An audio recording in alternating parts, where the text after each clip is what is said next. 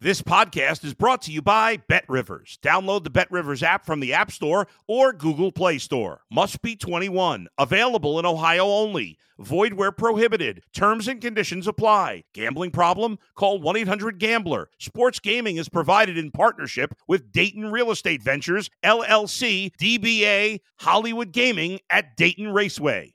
If you're a tennis fan, you'll love Betting Weekly Game Bet Match on the BetRivers Network. Whether you're a bettor or just love tennis, you'll enjoy the in-depth analysis each week of the tennis calendar. Subscribe to Game Bet Match today from your favorite podcast provider. If you're a tennis fan, you'll love Betting Weekly Game Bet Match on the BetRivers Network. Whether you're a bettor or just love tennis, you'll enjoy the in-depth analysis each week of the tennis calendar. Subscribe to Game Bet Match today from your favorite podcast provider. You're listening to Sports Bettor's Paradise on the BetRivers Network. All right, Jimmy Ott along with Erin Rynning here, talking NFL now here on a Sports Bettor's Paradise on the BetRivers Network. And let's get right to it. The Jets and the Patriots. And boy, this is a lot of things into this one, man. The Jets, man, are they just keep catching breaks? I mean, the Cleveland collapse. I mean, you're playing the backup at Denver. They're doing this. I mean, Salah's holding. But, man, you can afford to hand the ball off and play ultra-conservative when you got a guy like Breece Hall. Man, that's a shame because he was on fire this year, the rookie out of Iowa State. And then New England, I mean, they're chanting the backup's name in the first and second series of the game. Bailey Zappi does come in after three series for New England. Mac Jones did not look healthy. He certainly wasn't effective and uncharacteristic. Just forces one in and running the ball a lot uncharacteristically. So they come back here 2.5 and 40.5 at New York. And, well, I mean, not Parcells, but Belichick playing games with the media. I mean, surprise, surprise.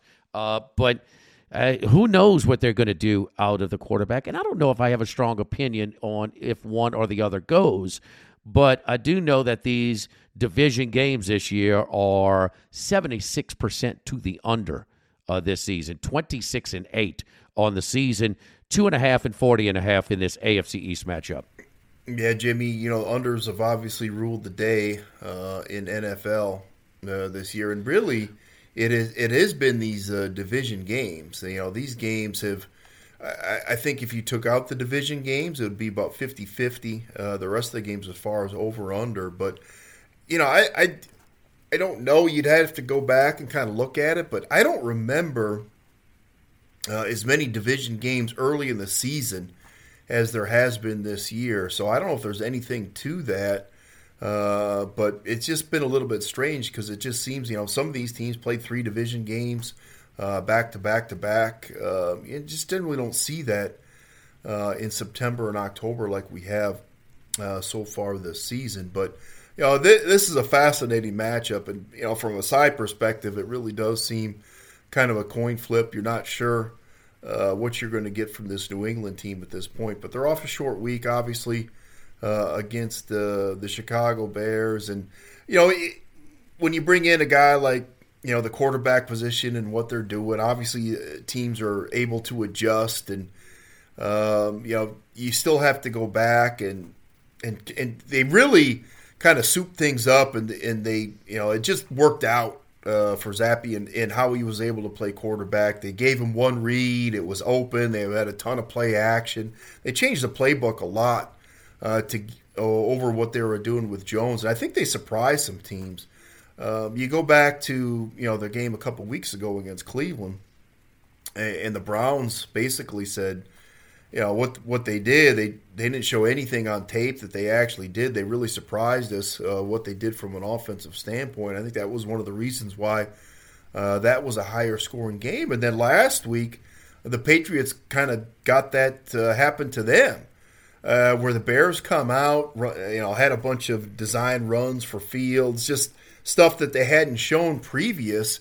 I think they were caught off guard in that first half where they allowed 250 yards, whatever it was, to the Bears, 6 yards per play, as the Bears kind of went up and down the field in that first half. So I think that kind of changed a little things. I don't think there's going to be a lot of surprise here with what the Jets are going to do because it's going to be ground and pound. Going to try to run the ball as much as possible. With what Wilson's able to do at quarterback, he's been able to make a play when he's had to, but it's still pretty shaky with what they're doing offensively. They actually, Jimmy, they kind of changed some things up here as well. They were playing a lot of 11 personnel, and they've gone to kind of 2 tight ends, like you say, ground and pound. They're going to have to do it by committee this week, but they've slowed the tempo down a little bit. They've just played with a lot of 2 tight ends, try to run the ball as much as possible, and make kind of short passes. Have Wilson try to not make the big mistake like he did a lot through last year. So, again, this is now a slower team. They're going to win with that defensive front. They've been tremendous here. Really the last month of the season, we can see how improved they are. Meanwhile, New England, I think, whoever quarterback is, whether it's Jones, the confidence with how he plays, teams adjusting, it's not going to be easy for this team to go up and down the field like they have at times the last couple of weeks with what they've been able to do, especially against the Jets defense that, it showed to be solid in the back end, solid to be on the front end. So, again, I think, it's kind of circumstance. The reason why the Patriots games are a little bit higher scoring. So I'm going to go with a division under, which is the right side of the trend here. See if we go under the total. Let me ask you, ER, we've had 4 starts since Zach Wilson hurt himself in the preseason game, and he missed some of the early games. He's got 4 starts now.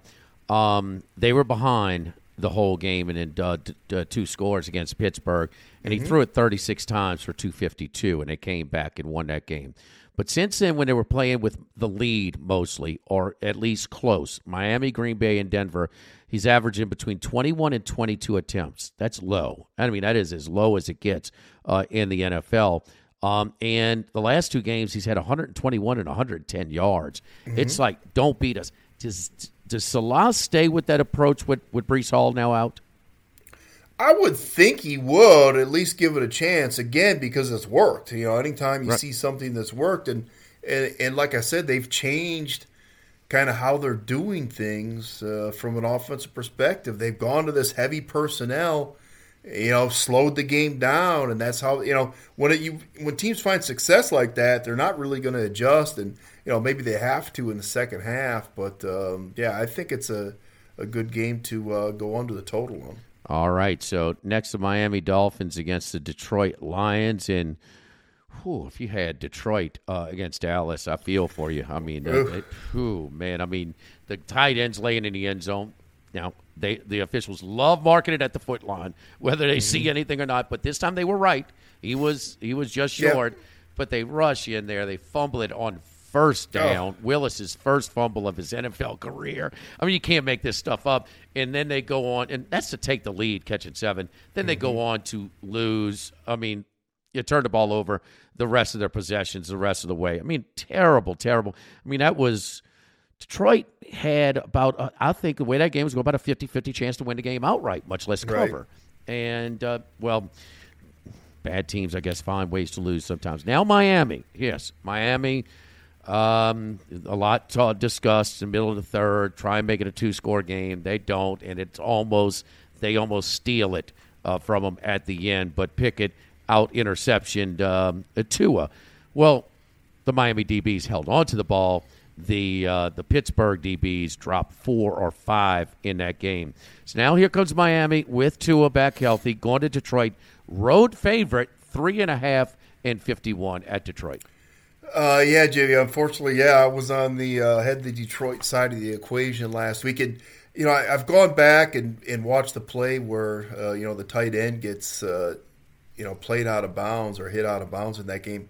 It's really one of the best defensive plays of the year, as it turned out, that Micah Parsons made in that game. It's crazy. You go back and watch the highlight. I mean, he was like 10, 15 yards behind that tight end with not that much room to go. Comes back and really, hits him out of bounds. You expect it not to mean that much, and it turns out how he fumbled. But no, that was a tough one to take. But just a tremendous play by Parsons with that Dallas defense.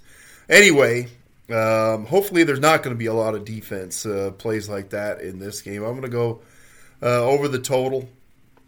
Miami, Detroit. Now, Detroit is kind of changed things up a little bit their last couple of games. Lower scoring games against Dallas. Lower scoring game against New England. I think, obviously the Cowboys played that game pretty conservative from an offensive standpoint. Dak kind of comes back into the fold. Really didn't have to open things up. Still able to kind of continue. And, boy, again, just a tremendous defense. That game against New England, they kind of slowed the tempo down. Really hasn't worked for Detroit. Nothing that Campbell seems to do has really worked out for them. And, they've been banged up from an offensive standpoint. St. Brown went out early last game with a concussion. He's expected back here. Swift missed the last couple of games. He's expected back here at the running back position. So they're able to open it up here a little bit more offensively. So it's been kind of two different seasons for the Lions. The first 4 or 5 games where it was 48-38, just shootout after shootout. Now a couple lower scoring games here, but still, I think if the Lions are able to win and these games, they're going to have to open things up offensively. They're going to have to score. They have a great offensive line. You even saw that last week against Dallas, where they were able to make some plays against one of the best defensive teams in the NFL. Now, from a defensive standpoint, it looks like it's improved here the last couple of games. But again, obviously going up against a rookie quarterback in New England. Prescott back his first game after that thumb injury last week. Again, previous to that, it had been ugly for this Detroit defense. Note, now they're starting 4 rookies on this defense now, Jimmy, which probably a good thing in the next couple of years. But boy, they're up against it from a talent perspective, and you get this Dolphins team, and they obviously looked really good the first 3 weeks of the season. It's just kind of funny how things work out and how games are played. Obviously, it has not worked out for this Miami team. They kind of went up and down the field 2 weeks ago against Minnesota. They just couldn't put points on the board. Remember, they played with a backup quarterback, against the Jets, against the Vikings. They get Tua back last week, and that offense looked great the first quarter and a half before Pittsburgh adjusted and did some things, and they weren't able to play. But now, this will be the first game in the Dome, and as we've seen at times, this offense with so much speed, they're going to have a chance to really show it here against Detroit, against a slower defense, not a lot of athleticism on this defense for Detroit. And note, this Miami defense is certainly taken a step back from what they were last year. I think they're the 4th worst from a pressure rate standpoint in the NFL. Last week they blitzed like 8 times, just 1 pressure. So they just have not been able to get pressure on the quarterback here, which is what you want for Jared Goff to be able to. Don't pressure him like we saw with all those turnovers last week. So I think it's a good bet. I'm going to go over the total. A few things in play here. First of all, through 4 games, Detroit was the highest scoring team in the NFL, 35, 36, 24, and 45. They got shut out in New England. They did not score an offensive touchdown, a couple of field goals in Dallas. I mean, as close as they were, they should have. They still have not.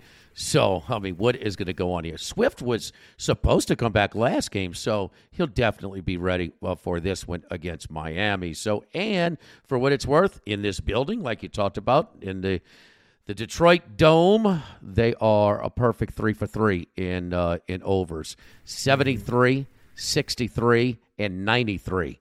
The 3 final scores, point totals in those 3 games at Detroit. 3.5 and 51. ER's got over 51. So, Tennessee, lucky, good, well coached, maybe a little bit of everything. They're 4-2 on the year, 6 games. They have been outgained 6 games. So, they go to Houston here, and Houston, boy, I got +7, feeling good with the lead in the 4th quarter, and all of a sudden, the Raiders are just handing the ball off. And Jacobs is just gashing Houston. And, I mean, he goes crazy. They win and cover, so I'll lose that one. So Tennessee goes to the road to take on Houston, 2.5 and 40.5 road favorites for the AFC South leading Titans. Yeah, we still don't know the status of Tannehill. The way this line has moved down, it seems like it's 50-50 whether he's going to be able to be healthy for this game. But by the reports that I get, Jimmy, it sounded, he isn't practiced, but, he thought he was going to be ready to play this game. But, you kind of mentioned it with that Raider game. I'm not so sure it's about the quarterback, but it's about this run game for the Titans. And, they've talked about it, and they obviously show it on the field. That's how this team wants to play, is with that strong run game, with the play action that they can do off that. And, last week, for the Raiders, and, the Raiders don't have a great offensive line, but Jacobs even talked about it, how he goes, this is the first game all year where I didn't have to really do anything till I was 4 or 5 yards down the field. So, against this Houston front, right, they're still trying to build. They're still trying to figure it out. There's not a lot of talent really on either side of the ball here for the Texans compared to the rest of the NFL. That Raiders offensive line was able to do what they wanted against that Houston team and eventually kind of wear them down. So I think that, when I was looking at that, watching the game, and I was thinking about this upcoming matchup, I go, well, that's going to play great for what Tennessee exactly wants to do and how they want to play. So they should be able to run any kind of play action here. We'll see if, Willis probably takes maybe some more snaps here for the Titans, which, again, if you're going to run, that might not be a bad thing in this matchup here. So I think that's kind of the key thing to watch. I thought this was kind of a cheap price. I mean, there is a class difference between these two. You mentioned the coaching standpoint for what the Titans are able to do. It's still a good year or two away from anything that the Texans are able to do. And, they've been plus 7 points. They've been, here you're asking them to win the game. So, I know it almost seems a little bit too easy, which you always have to be concerned about in the NFL. But I thought the matchup even favors the Titans pretty well here. I have a question. If you're going to spend the number 3 pick on a cornerback, you going to play cover 2? I mean, right.